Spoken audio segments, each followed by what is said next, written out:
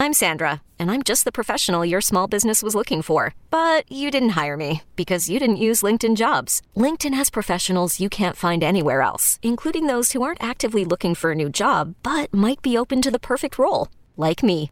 In a given month, over 70% of LinkedIn users don't visit other leading job sites. So if you're not looking on LinkedIn, you'll miss out on great candidates like Sandra. Start hiring professionals like a professional. Post your free job on linkedin.com/recommend today. The State of Recruiting is brought to you by 24/7 Sports and the Horns 24/7 network of podcasts. If you like the show, please subscribe, rate, and review on the podcast platform of your choice.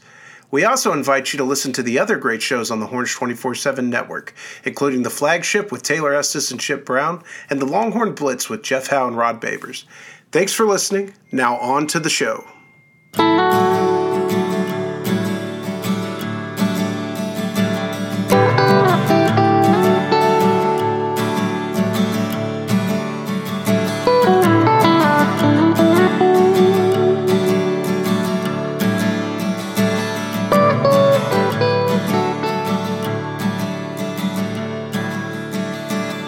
Welcome back to this week's episode of The State of Recruiting, your weekly Horns 24/7 recruiting podcast. I'm Mike Roach, and I'm joined as always by Nick Harris.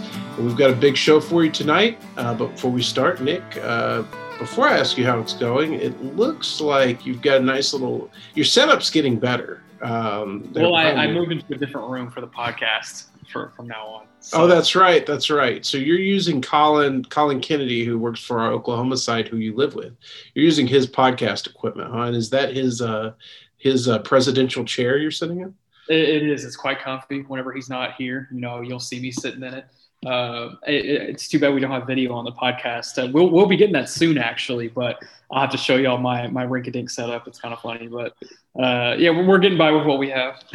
Yeah, we don't have video as of yet, but we're told that could be coming soon. All right, let's get right into the show. It's been a kind of a whirlwind type of week.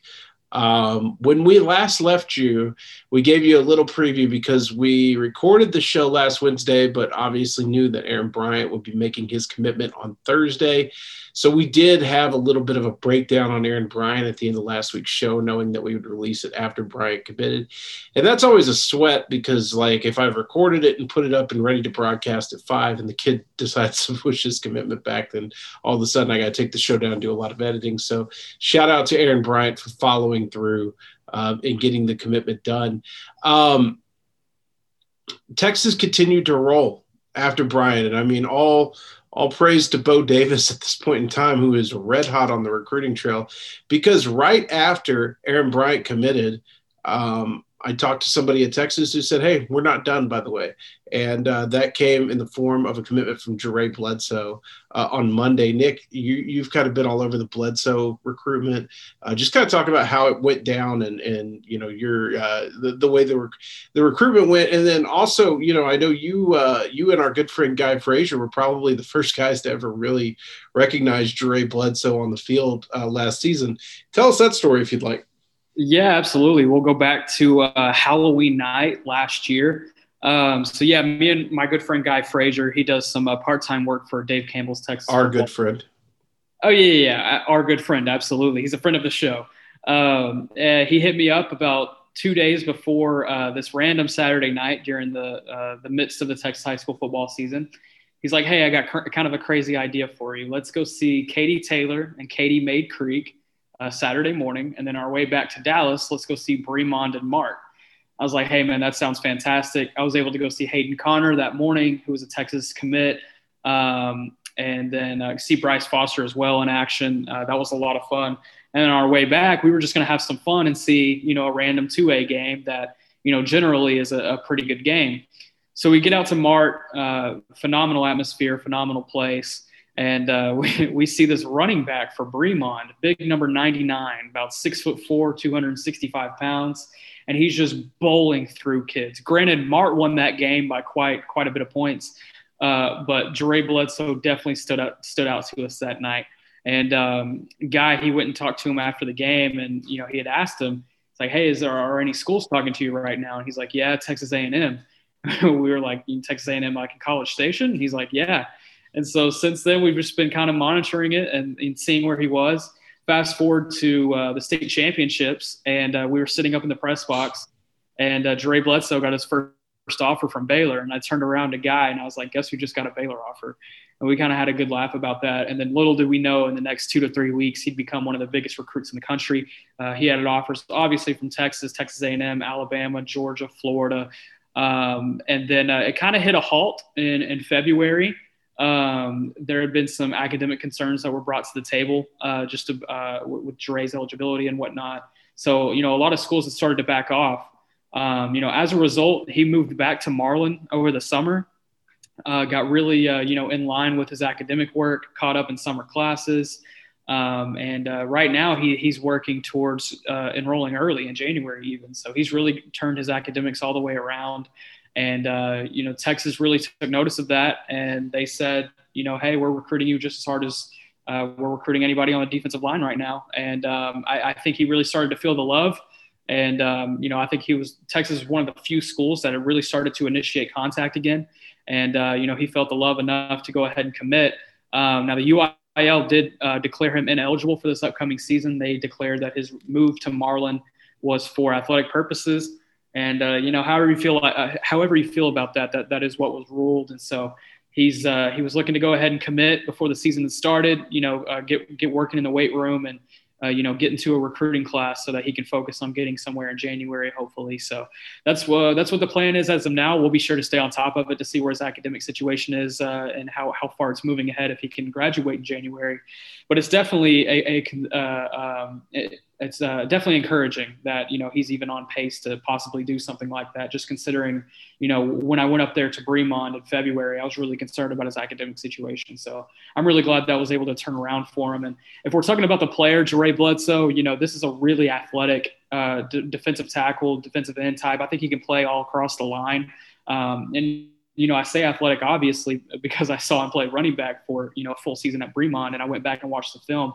I mean, he rushed for 1,600 yards, and you don't do that unless you're a really athletic player. I think he'll be able to get it done at the next level. I'm really excited to see what he can do at Texas. Let's talk again. I want to talk a little bit about the player and weigh in myself. And I also want to talk about, the grades and all that situation. So, I think I've said it a bunch of times. Texas was one of the only schools really recruiting Bledsoe hard. And I think that Bo Davis believed that if he could get his grades in order, he's a potential impact player up front. And when you watch the film, you see, quick first step, but explosive first step, really violent hands, violent ability at the point of attack and all those things. Credit to them for doing it. And I think that, there's been a lot of discussion about, as there always is, was this other school really recruiting him? And to me, if you feel that your evaluation on a player is good and you are going to get a good player, it doesn't really matter to me what other schools are recruiting him. And I think, if we want to talk about, because there's been some talk about character concerns with Bledsoe and things like that, I've talked to a number of people who know the kid or know the situation or at least know the recruitment, who have all said, look, there's nothing big time character concerns. He's not a criminal. There's nothing like that. There's some influences around him that we're not wild about. And we'd like him to get out of, that area and just kind of start life new. And I think if you've ever covered recruiting for 5 seconds, that there are kids like that in every class and every, a lot of times if a kid doesn't come from a suburb or, a better home situation, they probably have some kids around or some people around them that don't have their best interest at heart. And I think that happens in inner city Dallas and inner city Houston and, LA, all over the country. So to me, if you understand the kid, the family, all those things, kind of where things stand. If you understand the grade situation, I think you're taking a little bit of a risk, but I think in this case, they've shown the player is worth the risk. And so kudos to Bo Davis, I think, for really sticking with that. And, I think, Nick, correct me if I'm wrong, it felt like Texas A&M may have had the early momentum in this race. And, Texas just kind of kept plugging away. And Texas A&M, to their credit, is in on a number. They're in on a number of nationally elite defensive linemen. So maybe they thought, you know what, it's best for us to move on and just focus on these guys. But to me, again, I mean, if you get a player like Bledsoe and he is who you believe he is, you kind of got to stick with that evaluation and go with it no matter what anybody else is doing. Yeah, absolutely. And, worst case scenario, which, I hope this doesn't happen. I'm a big fan of Jure and I love the kid. But worst case scenario, if his academic situation gets the better of him and, he's ineligible, looking from a Texas perspective, I think they're just going to be fine on the defensive line, which is kind of crazy because I think this time last year, I'm sure we talked about it on the podcast quite a bit, just about the in-state 2022 defensive line picture. Very top heavy with guys like Bear Alexander and Amari Abor. But, looking into the depths of it, there wasn't much to choose from. And so Bo Davis did really great work going out and finding guys across the country. Jure Bledsoe and Chris Ross are the only two in-state defensive line commits right now. And, those are probably going to be the only two that stick through unless Texas can make some moves with Amari Abor. So that just kind of proves that they've been able to, recruit outside the state of Texas. And, they got some dudes in that class. And we could talk about the next one too. Yeah, before we do, I think it is important to remind everybody that because of COVID, basically, and when we're talking about academic situations, test scores don't really come into play right now. It's all about that core GPA. So all he has to do is really meet that minimum core GPA, and it is a little bit easier of a road to get in. Now, the concern at a school like Texas has never been about getting kids in. It's about keeping them eligible when you've got a grade risk, and I think that'll be where we've really got to watch. Yeah, and the thing is, he's back in the classroom. If anyone out there has kids, then they know how crazy it was, the school situation last, school year. And so Bledsoe being back in the classroom and, learning in person, I think that's going to help a lot with his grade situation as well. I think that's really what they had seen in the summer, kind of the difference between last school year and now. So hopefully that stays on the same track. So Jure Bledsoe was the "we're not done yet" to Aaron Bryant. And lo and behold, after Jure Bledsoe goes public, I get another text. "We're not done. We're maybe not even done today." And I start kind of digging around, and the name J'Mon Tapp starts coming up. And I've been hearing a lot about J'Mon Tapp behind the scenes. I think that, he had called Texas a dream school. He had really positive feedback after his official visit. I had heard that Texas was in a better position than a lot of people thought, but it was really just hard for me to buy. And a lot of that's a byproduct of what we've seen as some misread recruitments this year, I think, where I was a little skeptical. But once the source told me, hey, we think this is going to happen, and not only that, we think we're going to get it to happen tonight, I kind of kicked into action. And silly me, I got a call and said, hey, I think this is going to happen in the next hour. And I had just ordered dinner and was like, the dinner was just delivered to my house. And I was like, you know what, I'm going to eat this sandwich real quick and then I'll write the story. And I was about mid sandwich when I got a text that Tapp had committed. So for me, Texas going into Louisiana and pulling a top 150 player in the country who LSU absolutely wanted and getting him to Austin is a huge win. I think probably to date, the most significant thing anybody's done on the recruiting trail at Texas. And so I think, when you look at Tapp, you see a guy who's really athletic. He's functionally athletic. He's super violent with his hands, gets into the backfield raw, needs to learn a lot of technique at pad level and things like that. But man, when you look at what Texas has put together in the trenches on the defensive side of the ball, it's an impressive group. Yeah, I really like the addition of J'Mon Tapp. And, you said it was kind of a guy that we had been hearing a lot behind the scenes and, monitoring pretty closely. And, this is – it kind of speaks against, our crystal ball situation. But I just thought this was a funny tweet about a month ago. There had been a couple LSU crystal balls that had gone in. And, J'Mon's kind of funny. He put on Twitter, he said, I don't know what crystal balls mean, but Austin is the move. And, that ended up being – pretty truthful. He wasn't trying to fool anybody there. And it turns out Austin was the move for him. And you said it, I feel like Bo Davis, this is kind of a question for you, Mike. Stan Drayton obviously has done a great job in 2022 in grabbing, arguably two of the best running backs in the state, and Jamarian Miller and Jadon Blue. Is Bo Davis the best recruiter on staff in 2022 though?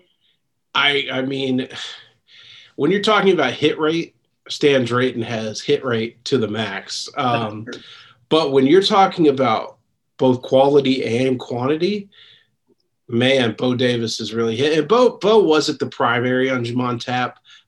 It was really this was really more of a Pete Kwiatkowski and Terry Joseph recruitment. Bo absolutely pitched in. Brandon Harris pitched in. That was an all hands on deck recruitment.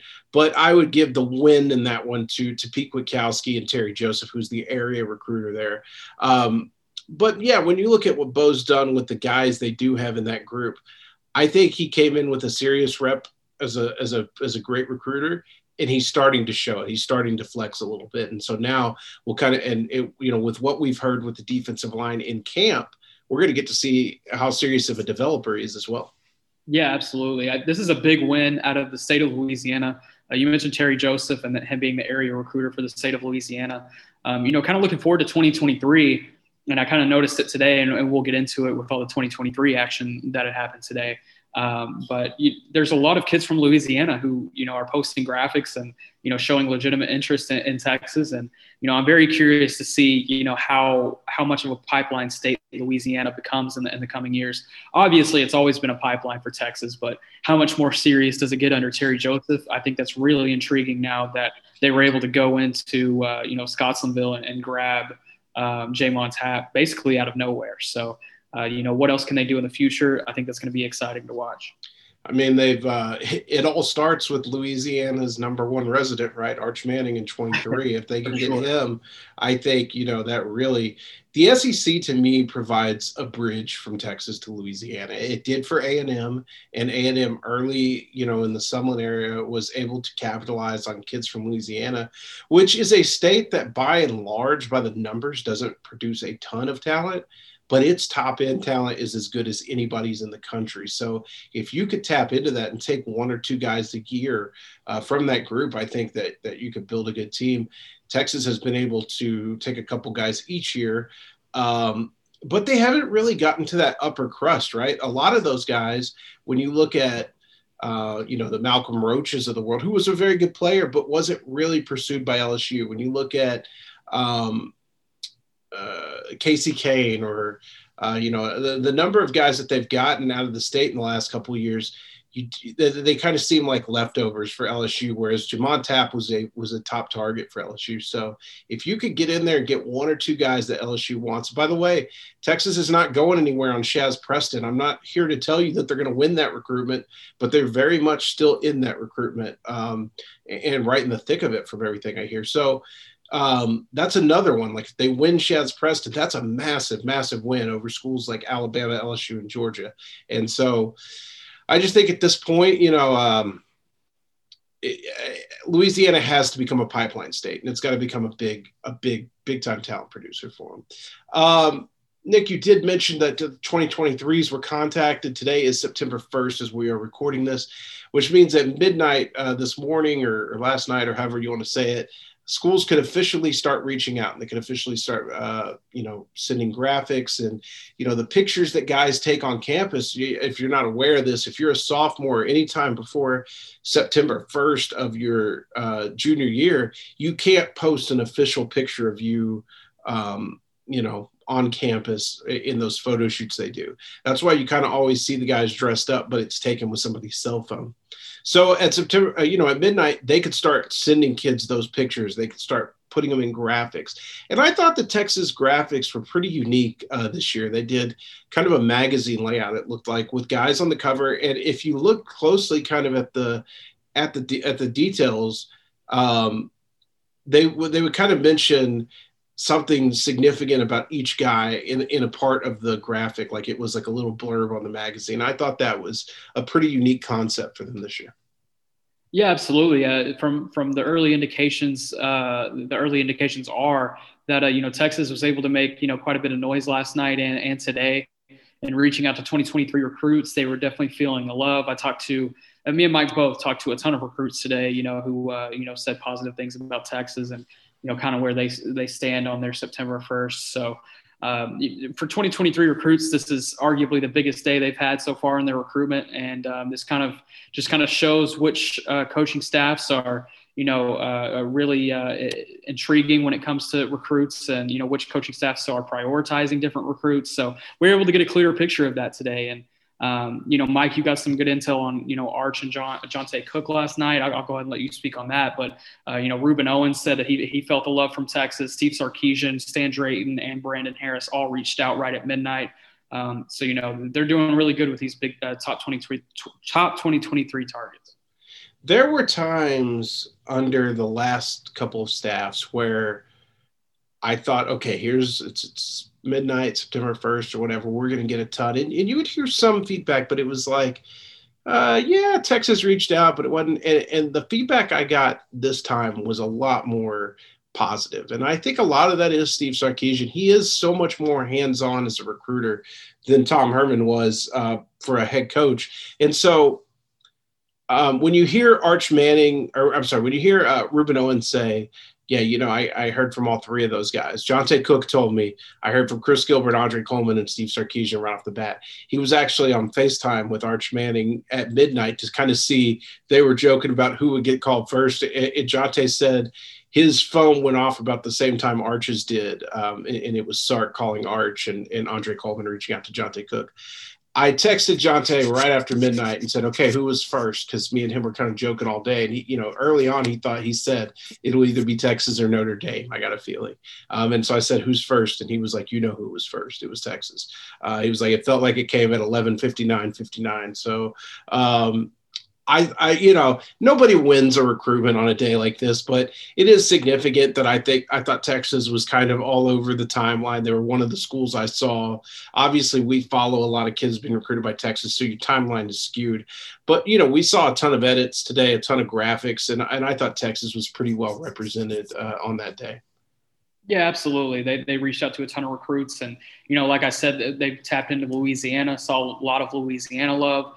Saw kids from California, Washington, Leona Leafau from Hawaii posted a graphic earlier today. So, they were active across the country. And I wonder how they handled the Leona's situation, because I don't think it would have been midnight in Hawaii until like 6 a.m. in Austin. So I wonder if, one coach or one recruiting assistant had to bite the bullet and stay up and make sure to send him the edit right at midnight in Hawaii. I'm curious about that. Stay up or get up. A lot of guys on the staff are getting up about that time. Yeah, I think, that's a recruitment we've talked a little bit about it, but I don't think people understand how much Texas is in that recruitment. Yeah. I've heard a lot of positive things. You've talked to Leona Leafau a couple times, and he's just been really positive about Texas. I think there's a chance. Better than zero chance, probably a better than 25% chance. I think that he could be the first guy that they really get from Hawaii. And oh Lord, am I praying for that, because a trip to Hawaii would be in my future if that happened. Yeah, we might have to just combo trip. I'll just tag along. You can get the content, but I'll just tag along. I'll be in the suitcase. We'll have to leg wrestle for that one. All right. Anything else you want to do on 23s before we move on to our high school segment? No, that's about it. I am curious to see as the season goes on, which 2023 recruits they really start to prioritize, and, which 2023 recruits really start to rise and show that they're, elite talents. I think that's going to be, best things this year, but that's about it. We hope you're enjoying this week's episode of The State of Recruiting. We'll be back with the second half after a word from our sponsors. This episode is brought to you by Progressive Insurance. Whether you love true crime or comedy, celebrity interviews or news, you call the shots on what's in your podcast queue. And guess what? Now you can call them on your auto insurance too with the Name Your Price tool from Progressive. It works just the way it sounds. You tell Progressive how much you want to pay for car insurance, and they'll show you coverage options that fit your budget. Get your quote today at Progressive.com to join the over 28 million drivers who trust Progressive. Progressive Casualty Insurance Company and Affiliates. Price and coverage match limited by state law. eBay Motors is here for the ride. Remember when you first saw the potential? And then through some elbow grease, fresh installs, and a whole lot of love, you transformed 100,000 miles and a body full of rust into a drive that's all your own. Look to your left. Look to your right. It's official. No one's got a ride like this. There's nothing else that sounds like, feels like, or looks like the set of wheels in your garage. With over 122 million parts, you can make sure your number one ride or die stays running smoothly, so there's no limit to how far you can take it. Brake kits, turbochargers, engines, exhaust kits, roof racks, LED headlights, bumpers, whatever your baby needs, eBay Motors has it. And with eBay Guaranteed Fit, it's guaranteed to fit your ride the first time, every time, or your money back. Plus, at these prices, well, you're burning rubber, not cash. Keep your ride or die alive at ebaymotors.com. Eligible items only. Exclusions apply. Nick, I'm going to call an audible here, something we didn't talk about in pre-show. I'm going to put you on the spot because I did see there was some basketball news today with a big-time prospect who's making an official visit this weekend. So why don't you tell us about that? Yeah, absolutely. Richardson, five-star combo guard, Cason Wallace, who, if you've been paying attention to our basketball recruiting coverage on Horns 24/7, he's the top target right now on the Texas recruiting staff, Texas basketball staff. They're bringing him in for an official visit this weekend for the game against UL Lafayette. I think that's going to be his first day. September 4th will be his first day on the visit. Him and his family, they'll go to the game, have a good time. And then, Saturday and Sunday, they'll be sure to wine and dine them and do everything else to, make them feel at home. But, Texas is right in the thick of that recruitment. He just posted a top 4 today of Texas, Tennessee, Kentucky, and UTSA. I'm not discounting UTSA, but look, it's going to come down to the blue bloods of Tennessee, Kentucky, and Texas here. He's going to take an official visit to all 3 this fall.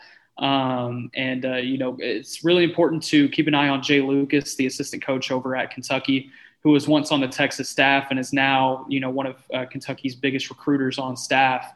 He's been doing a great job in the state of Texas. Last year, he pulled Damian Collins right out from under Texas. I think it was right before the fall when Damian made his commitment. So, Jay Lucas is looking to keep that going here in the state of Texas this year. That's where the crystal ball percentages are favoring right now is Kentucky.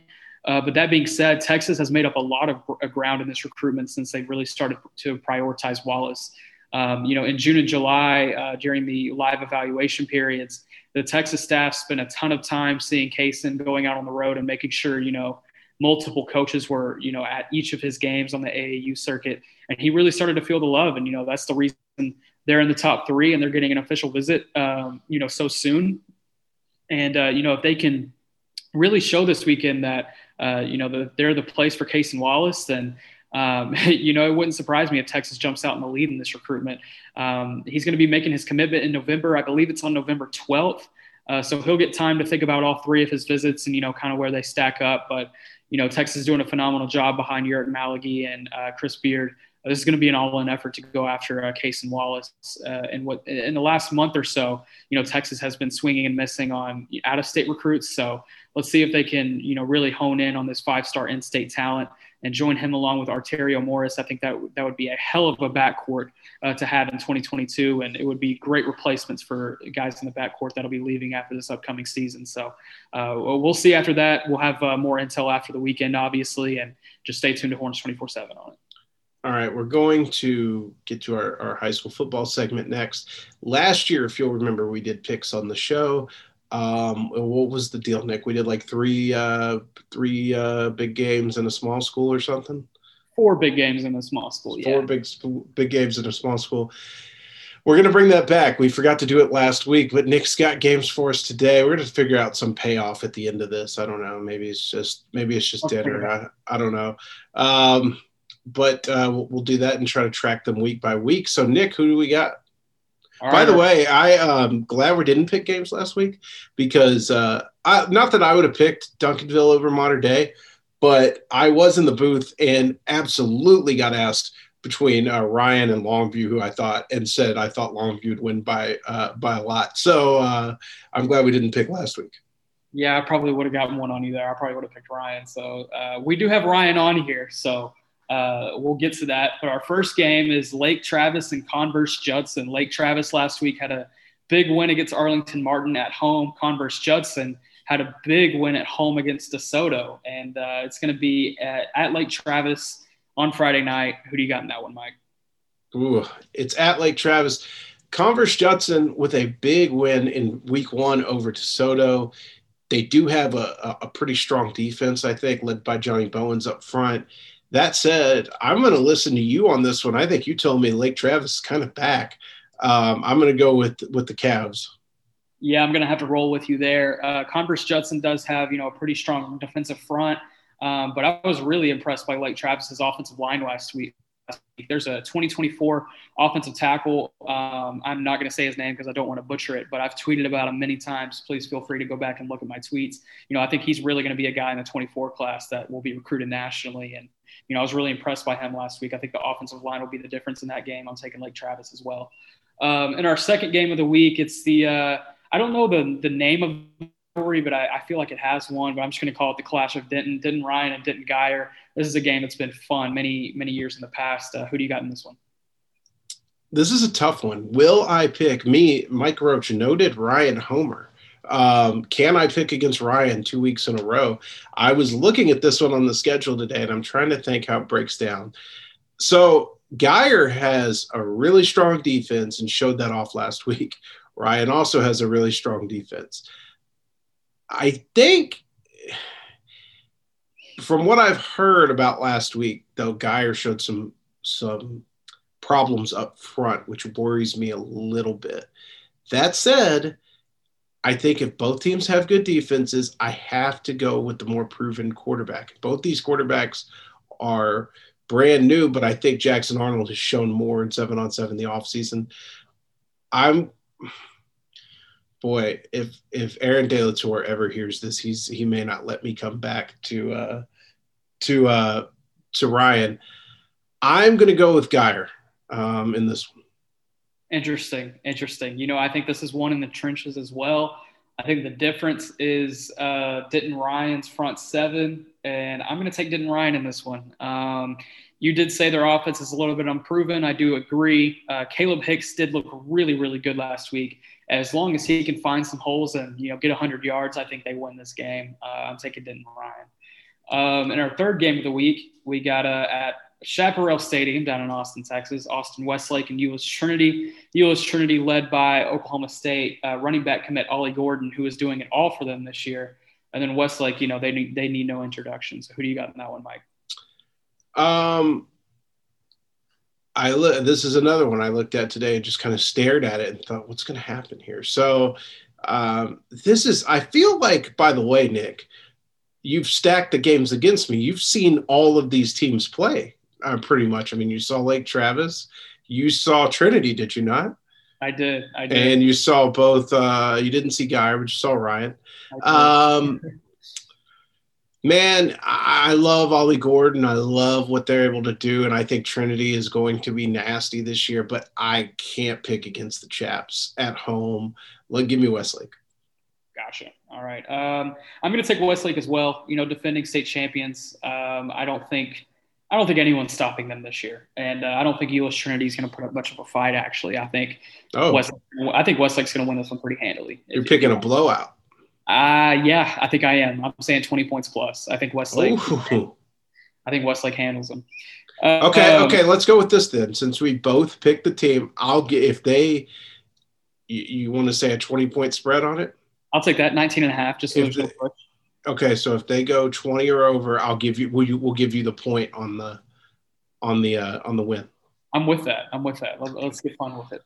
I won't take a loss, but you'll just get the win. I'll just get basically like a push. Okay, I feel that. Okay. Our fourth game of the week, I was toying between two games. I really wanted to put Rockwall Heath and Southlake in this slot because I feel like there's just going to be 150 points in that game, and it's going to be a lot of fun. But I feel like we both picked Southlake. So instead, for the fourth game, I'm going to do Allen and Atascocita. That's going to be the game you're going to be at on Friday night, Mike. I think it's going to be really competitive. Who do you have in that one? Oh, also, Allen has never lost in Eagle Stadium since it opened in 2012. I think that's in jeopardy this week. So I seem to remember Allen played Atascocita at home last year. I know this because I tried to go to it last year and was denied. I also know this because I'm pretty sure it was a pick on our show, and I picked Atascocita to be the first team to beat Allen at home, and Atascocita got beat by 100. I am going to learn my lesson.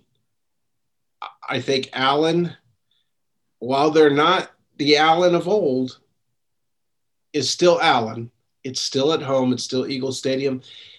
And while I like a lot of pieces Atascocita has, I still don't feel like they have that one guy that could just take over a game offensively. Whereas I feel Allen does have some weapons that can, they ran the ball really well last week. They've got a really strong defense. I'm going to go with Allen in this one.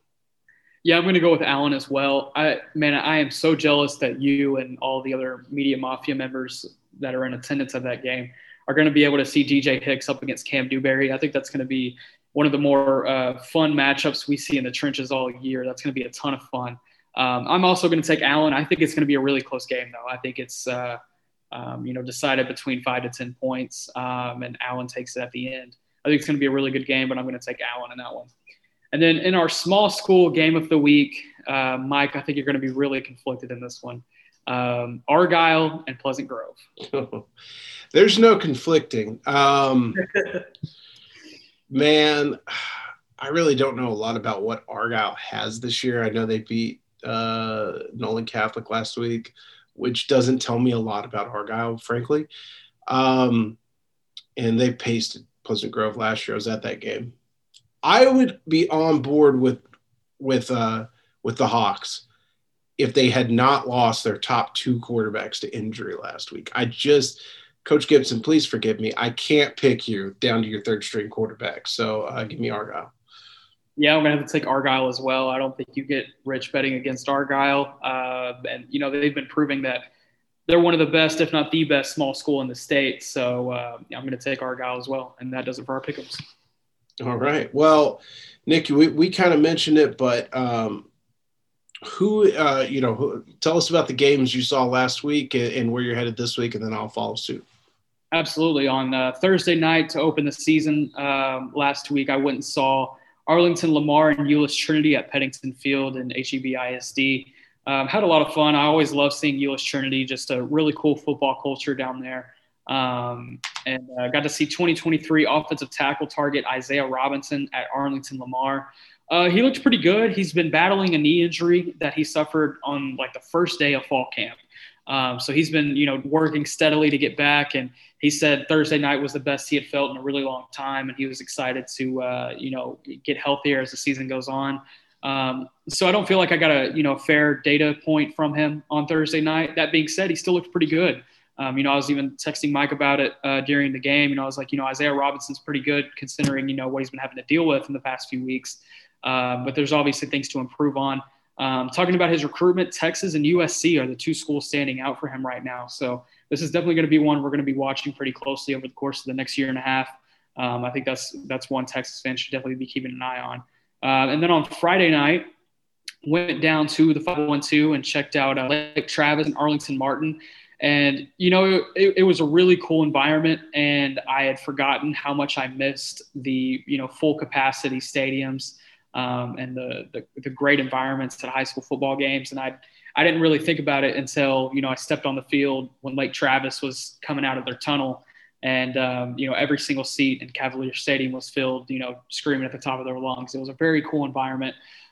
Lake Travis had themselves a pretty good night, won the game 40-28 over Arlington Martin. I feel like that was one of the better games in the state last week, probably the best game in the state last week. Bo Edmondson, 2023 quarterback, we'll start with him at Lake Travis. I've been telling this to people all week. He doesn't do anything flashy. He doesn't do anything that'll be like, oh, wow, look at Bo Edmondson right there. But he does do things that just, get the job done. He wins ball games. He makes great decisions. He's very methodical in his process. And, I think he's going to be a really good quarterback when it's all said and done. I'm kind of keeping an eye on him in this 2023 quarterback race, which is still pretty much out in the open in the state of Texas. You got guys like Caden Anderson at Southlake Carroll, obviously Bo, Brennan Storr at Highland Park, Jackson Arnold at Denton Geyer, who are all kind of vying for that number 1 spot because I don't feel like it's solidified right now. So we'll be able to see by the end of the season, who kind of takes over as the number 1 quarterback in the state. And, I think Bo Edmondson should be in that conversation. And then looking at Texas targets in that game, we could start with Travell Johnson, who's the 2022 linebacker commit for Texas. It's going to be his final high school game, unfortunately, that I saw him play on Friday night. He's been battling a hip and shoulder injury for much of the offseason. I believe he suffered it during fall camp. Mike may have a little bit more perspective on that. But he suffered that injury over the summer. And whenever he got into the game on Friday night, he just didn't look comfortable. He wasn't really attacking like he typically was. And you could just tell that, he was off. And then on Monday, he went on Twitter on Monday morning and said he was shutting it down for the season, having surgery and getting healthy before he gets to Austin. So we're wishing the best for Travell and his recovery. Talking about the other Texas target in that game, Javian Taviano, the 5-star now, cornerback at Arlington Martin. Yeah, I've been telling this to people this week as well. I think there's 3 players in the 2023 class in the state of Texas that I think for sure will be playing on Sundays one day. Ruben Owens, David Hicks, and Javian Taviano. Taviano was an absolute freak. He did pretty damn well in holding down Caleb Burton, the 5-star 2022 Ohio State commit. That being said, Burton was coming off an ACL injury from last year. This was his first action back, so he's still kind of working back, through his progressions. But Taviano looked really good. I think he's going to have some really strong film at the end of the year. I'm excited to see what he can put together. And then on Saturday, me and Mike both saw Denton Ryan and Longview. I'll speak on a couple targets, and I'll let Mike speak on a couple more. The ones I talked to after the game were Austin Jordan, the 2022 4-star cornerback commit for Texas. I think he had some trouble tackling during the game. So I think that's one thing he'll probably need to work on as the season goes on. But looking at him in coverage, I think he looks a lot better than he did last year. I think he's really starting to improve in his coverage game. He held down, most of the receivers that he was guarding all day. He wasn't really matched up with Jalen Hale that much during the afternoon. But that being said, when he was on him, he did his thing and, was staying on top of him. And then the other recruit that I spoke to after the game was Caleb Hicks, the 2023 running back at Denton Ryan, who had a monster game. I think he's going to have a really strong season.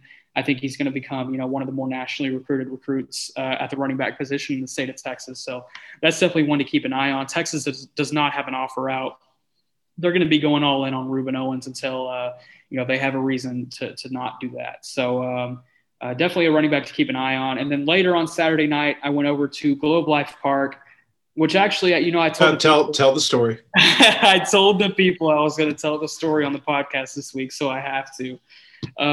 So about a month ago, before the season started, I went into my notes app on my phone and I started constructing, a very big spreadsheet type schedule for my season. I do it every year. And, I go into Max Preps. I go on to Pigskin Prep, which is a really good website here in the state of Texas that, does really good with scheduling and whatnot. But when it comes to private school games, you're pretty much limited to Max Preps. And so I went on Max Preps, and it said this game between Colleyville Covenant and Grapevine Faith was going to be at Colleyville Covenant High School. I was like, all right, perfect. That's about 15 minutes from where I live. I can hit that game. Not too bad of a drive after the game, get home, sleep tight. I pull up to Colleyville Covenant about an hour and a half before the game. Fortunately, I was really early because little did I know I would need a lot of time to get to where I actually needed to be. Hey, wait a minute. Here's something you failed to mention. So we went to eat after the Denton Ryan Longview game, and we were all headed out. All of us, me, Guy, Colin, were all headed over to McKinney to see McKinney play that night, and you were going out this other game. And I said to you, well, we better get going. Nick, you better get going too. And you blew me off and were like, I've got plenty of time. So keep that in context as we continue to go through this story. Unfortunately, I did have a lot of time because I needed it. The game didn't start till 7:30, and I pulled up to Colleyville Covenant High School at about 6 o'clock to a lot of 15-year-olds playing soccer. And I was, I was like, okay, this doesn't look too right. Started to look around, didn't seem like there was about to be a football game played. So I went online, looked at Max Preps, and it said the game was at Grapevine Faith. And so I was like, oh, goodness, they changed it up on me. Oh, well, not too bad. Grapevine Faith is only about 10 minutes from here, and it's actually closer to home for me. So I was like, this works out, whatever. It's kind of funny. This is the first time that I had ever showed up to the wrong stadium for a game. So I went on Twitter, had a laugh about it, whatever. I pull up to Grapevine Faith about 10 to 15 minutes later, and there's not a soul there. There's no kids playing soccer. There's nothing going on. There's just grass blowing in the wind. And we've all been there. Like the feeling in your stomach when you pull up, and I mean, even a small private school game like that, there's going to be a couple cars there at least. There's going to be lights on. There's going to be noise, and you just know when you pull up and it's just dead silent. The pit in your stomach, you're just like, what are we doing here? It's the worst, and I felt it twice within the span of like 30 minutes. And there was no one there, and I was like, all right, what the hell's going on? So I go on Twitter, and it took me a good 5 to 10 minutes of, digging deep to find out that the game was actually at Globe Life Park, the former home of the Texas Rangers. So I went to 3 stadiums within the span of like an hour, and I made it to Globe Life with about 20 minutes before the game started. So, I still had enough time, but man, it was quite the journey. And if you're following me on Twitter, a lot of people got a good laugh out of it. So a funny little week 1 story, but talking about the game itself, I went to go see, I'm sure you're questioning why I was going to such a small private school game. At Colleyville Covenant, there is a 4-star edge rusher, Eno Etta, who is, really someone we're keeping an eye on. Our rankings guys really like Eno. He's ranked in our top 125 in our class of 2023. And, talking to some college coaches over the last week, just over what I saw from Eno, a lot of people feel like he has a ton of upside, and I have to agree. Obviously, he doesn't play against the stiffest competition in the world, but he's dominating them like he should.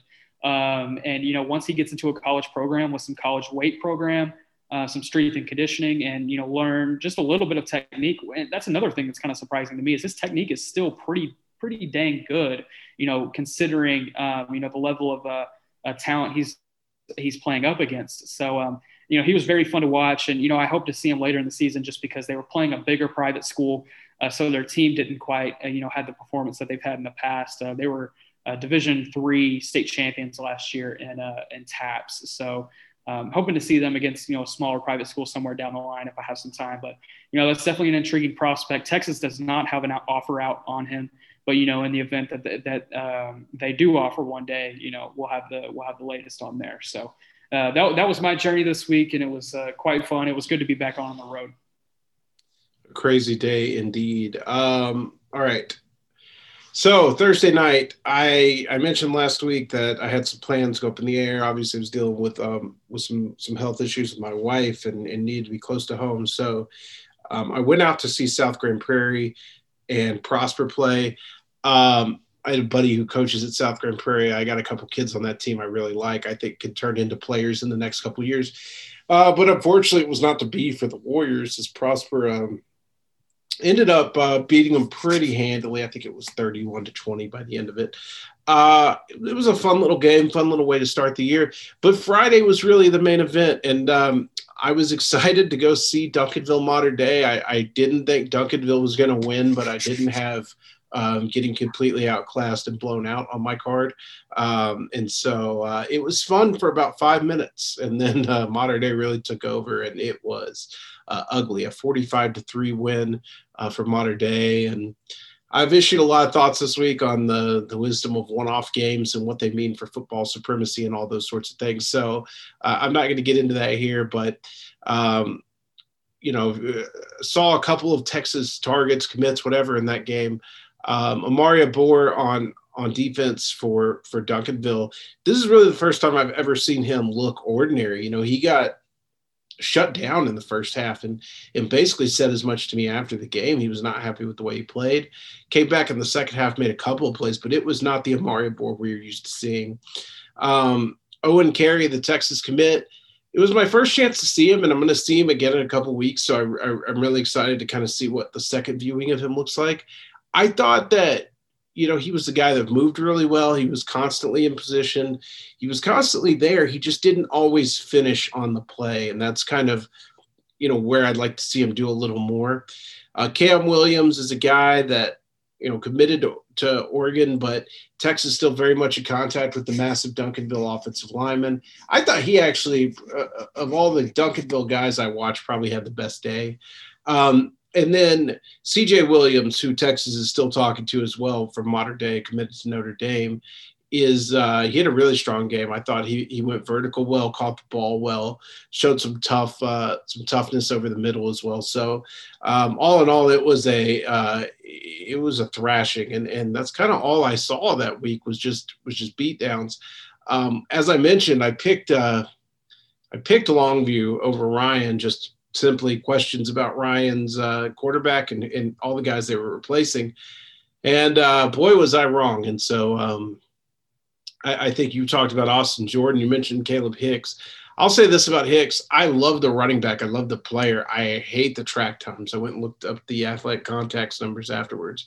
And I think his personal best is 11.6, 100, which is not what anybody's looking for out of a running back. So interested to see kind of if he runs a little better this spring. In that game, I talked about Anthony Hill on Twitter. I think Anthony Hill's got to be like one of the best pure football players I've ever covered already. I mean, he's only played basically a year, but man, that guy is in on everything. He's in on every tackle. He's just a ball player. Like, he is a heat-seeking missile. He's what I like to call a ball playing SOB. So, he's really good. Texas is in good standing with him. I wrote a story on him today where the quotes probably weren't as warm because he was talking to like 6 reporters on the field after a big win and, just wasn't really in the recruiting mindset. But make no mistake, Texas is certainly in that recruitment strong. And then you mentioned Austin Jordan. Yeah, I would like to see Austin Jordan finish tackles a little better. Saturday night after that, I went to McKinney to see them against Springdale, Arkansas. I think it's our Bear team. Really a game where Springdale gave them a lot more trouble than I thought they would. McKinney pulled it out at the very end, 135-28. So finally a team got a win for the great state of Texas in a neutral site game, but not a lot of Texas prospects in that one, but some really good young players we were able to see. Nick, did you already say who you're seeing this week? No, I did not. I'll go ahead and roll with that. Tomorrow night, on Thursday night, I'm going to head out to Rockwall and see my alma mater, Rockwall Heath, against Southlake Carroll. Really excited to see 2023 quarterback Caden Anderson for Southlake Carroll, and also the offensive weapons that Rockwall Heath has. They're the only state in the state of Texas. They're the only team in the state of Texas that has 4 Power 5 commits on their offense. So there's definitely firepower all around, starting with quarterback Josh Hoover, who's committed to Indiana, running back Zach Evans committed to Mississippi, and then wide receivers Jay Fair and Jordan Neighbors committed to Auburn and Baylor, respectively. So excited to see that game. I feel like there's going to be a ton of points. I think that game last year ended like 65-52 or something like that. So definitely expecting to see some firepower. And then on Friday night, heading down to El Campo to see 5-star running back Reuben Owens against Fulshear. I'm hearing that's a rivalry game, and it's a really good matchup this year between, 2 pretty good teams down in 4A. So I'm really excited to see that one and see how it shakes out. I think it's going to be a blast. And then on Saturday, I'm actually going to Texas and UL Lafayette, just kind of going as a spectator, going with our good friend Guy Frazier, actually. So I'm going to be roaming around on Bevo Boulevard before the game. If you see me, come say hi and say what's up, and we can chop it up. But really excited for this weekend. Don't ride the Ferris wheel. I don't know if you saw that headline today. Exactly. Don't know if you saw that headline today, but it didn't look good. All right. It's going to be a short week for me. I did have a Thursday night game planned. I was asked by the good people at Dave Campbell's Texas Football to come in and be part of their watch-along party that they're doing on Texan Live. It is free on Texan Live, so if you want to tune in, you can watch me, among others, Ishmael Johnson, Greg Tepper, Ashley Pickle, and our own Gabe Brooks. We're going to watch a game and basically comment on it. We're going to Mystery Science Theater it. And the game is going to be Dickinson versus Ridge Point. So there's going to be some good talent in that game. We'll have a lot of fun. And for me, I did have a game, but I think this was just something it was too fun of an opportunity to turn down. So that's where I'll be on Thursday night. You can watch that on TexanLive.com for free with our good friends at Texan Live. Nick's got some good friends at Texan Live. And then Friday, as we mentioned earlier, Allen and Atascocita. Really looking forward to that game, seeing Cam Dewberry in action, getting to see David Hicks against him, Nato Umazulu, Zena Umazulu. So a lot of talent, a lot of guys to watch in that game, and should be a fun one from Allen Eagle Stadium. Saturdays are going to be tough for me this year just because I do like to be home to cover Texas games and kind of get a feel for, recruits after the game and stuff like that. So won't be a lot of Saturdays where I'm out. Although I can think of a couple in the next week, a couple weeks where I will be out on a Saturday. So that's it for us this week as far as high school coverage. Nick, before we get out of here, let's hop right into the mailbag. As always, you can get your mailbag questions into us on the Horns 24/7 message board whenever we ask. So the only way to communicate with us, unless your name is Charles Daniels, who makes his return to the mailbag this week. Oh, wow. You have to be a Horns 24/7 message board member. From Dr. Fogg, is there anything to Campbell's tweet today? Devon Campbell tweeted his top 5. It's the same top 5 he released in July. I'll answer this one short and sweet, and Nick's probably not even going to need to chime in. I just think he wanted to retweet it and have everybody go crazy again. Yeah, get some retweets, get some follows, get some likes. That's what the kids want. That's what we want too, by the way. Go follow us on Twitter. Yeah. Chris Daniels, 23, who could possibly be on commitment watch, a top 5, perhaps. I don't have a next 5. I really don't. Bledsoe and Tapp kind of came out of nowhere a little bit. And so, the numbers are getting slim. I know Texas, I talked to somebody the other night. Texas loves their chances with Brennan Thompson. They feel good about where things stand with Evan Stewart. I think if you look at who am I missing here? Campbell is one of them, Devon Campbell. I think if you look at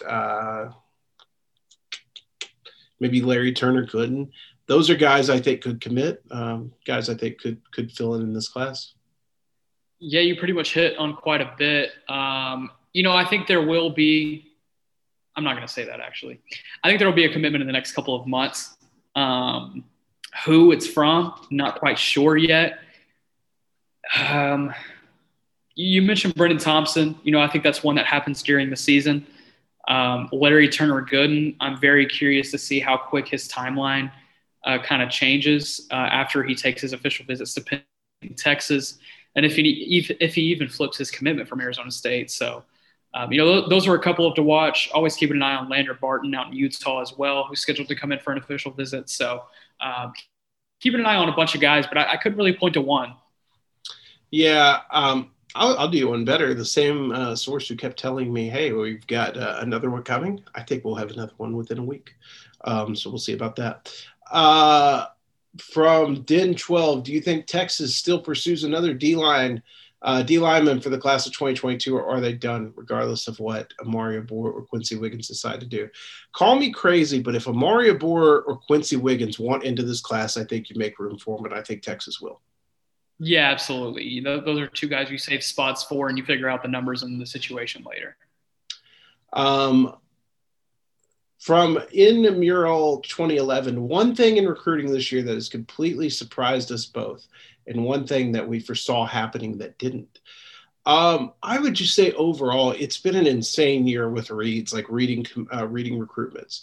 I think that the amount of weird things that have happened this year, right? So if you go back to like Kelvin Banks, basically everybody he talked to being down to Texas and Texas A&M, and then Oregon coming out of nowhere. And then, Jeremy Patton being all Texas until he was all Michigan, until he was all Baylor.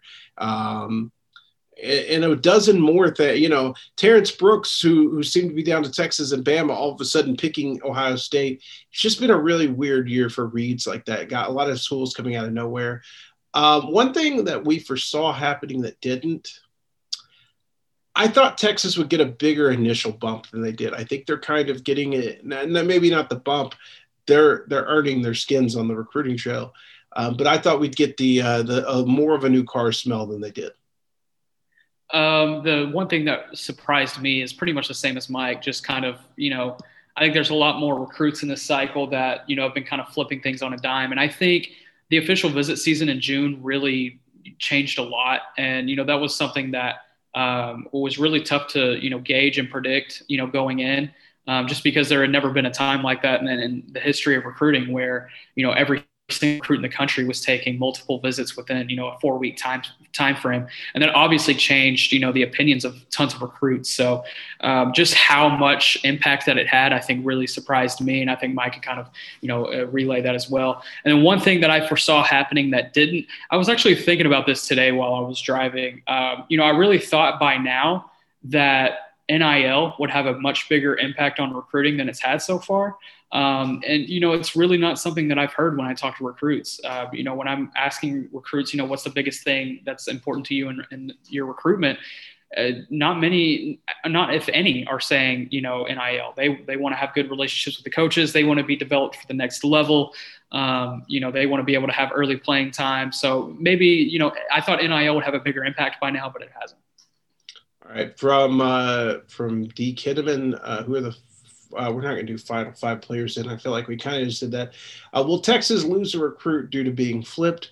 Will Texas flip a recruit from someone else? And what are offensive players wanting to see from Sark? The last one, man, I'll just echo this. I feel like I say it every week. It's not like Evan Stewart tells me I need to see Xavier Worthy average 111 yards a game and 2 touchdowns. They don't quantify it by numbers. They want to see them win, and they want to see those guys play exciting offense, and they want to see them develop. That's what they want. I don't know that you could boil it down to a number. Will Texas lose a recruit due to being flipped? I don't think so. I'm scanning on the top of my head. The only guy I would keep an eye on is the newest commit, Jamon Tapp. With LSU, LSU's never out of the game for a Louisiana kid. Will they flip a recruit from someone else? I can't say for sure who it would be, but I would bet they do at some point. Yeah.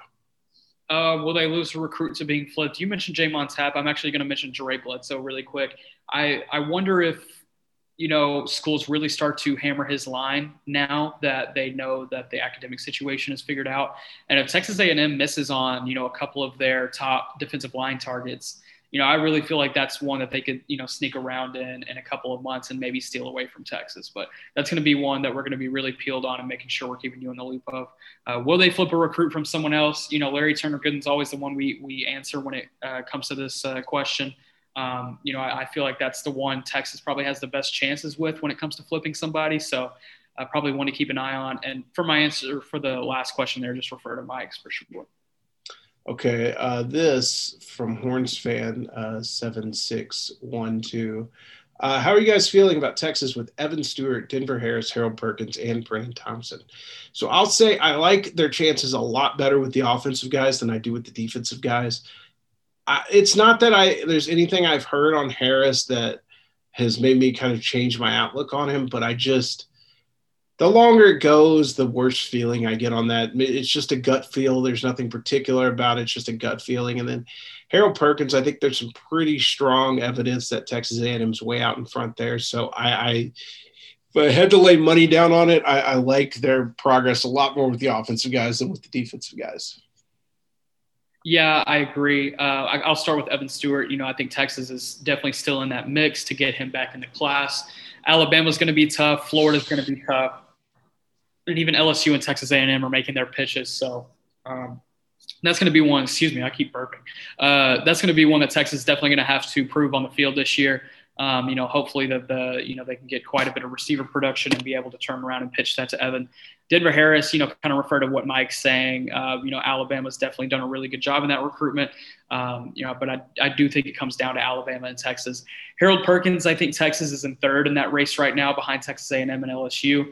But I think it's a distant third. Right after the visit season, there was a lot of buzz around Harold Perkins. But, now that the waters have kind of calmed down and, he's been able to reevaluate his situation and, get a good feel of, everybody recruiting him pretty hard right now, I think it comes down to A&M being way out in front, LSU being, somewhere in the middle there, and then Texas being pretty far behind those top two. So that's kind of how I look at Perkins' recruitment moving forward. And then Brennan Thompson just released the top 3 of Texas, Oklahoma State, and Texas A&M. He's going to take visits to all 3 schools before, he commits maybe in the late fall to early winter. It's going to really come down to, which visit does the best with him. All three schools passed the test of being close to home and having good relationships with coaches. So now it's going to be, hammering it home with, those relationships with coaches, how he feels in the city, how he feels on the team and whatnot. But definitely a winnable recruitment for Texas. All right. Let's see here. From Longhorn fan 815, if Arch were to jump in after Texas starts 3-0, how much of a boost would that add to finish 22 class? I think it would definitely add some excitement. If you're looking like, hey, would Evan Stewart love it? I don't know that Evan Stewart knows who Arch Manning is. I mean, obviously he's heard the name, but I don't know that it really does a lot with him. Maybe Shaz Preston. I know weirdly enough, when I was in New Orleans in the spring, I went and saw Arch, and then the next day went and saw Shaz. And when I got there, Shaz was like, who'd you see yesterday? And I told him Arch. And so we talked quite a bit about him. So I definitely think he knows who Arch is, obviously. Maybe that would help there. But I think it would just overall kind of generate some excitement and probably get that 23 class rolling a little earlier than normal. Yeah, I mean, we kind of saw it a little bit last year when Quinn Ewers committed. I believe there was quite a bit of momentum that kind of went into the 21 class. I'm not remembering off the top of my head who jumped in the class right after that, but there was definitely a lot of buzz around 21, and that was one of the questions we were asking the most is, how do you feel about the Quinn Ewers commitment? So, I think Arch Manning getting in the class would definitely help in 22, but got to get over that hump first and get him in the class. That's a big task. I also think, and I could be wrong here, I haven't talked to Arch since April or whenever I was there, May. I also think if you're looking for Arch Manning to make a move this season, I don't believe it happens. I don't believe he's a kid that's going to do it during the season.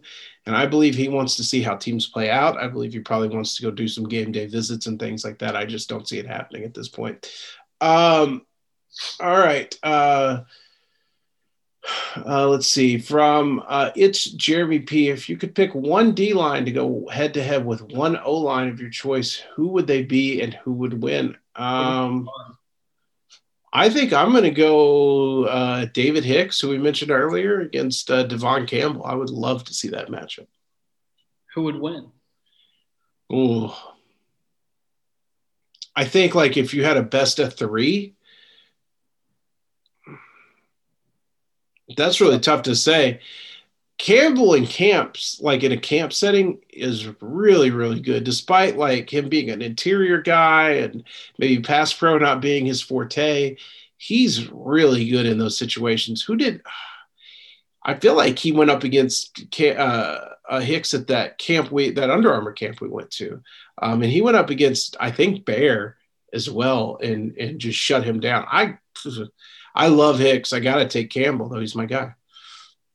Man, I'm trying to think who I would put here. I'm going to switch it up a little bit. Put Kelvin Banks up against Amari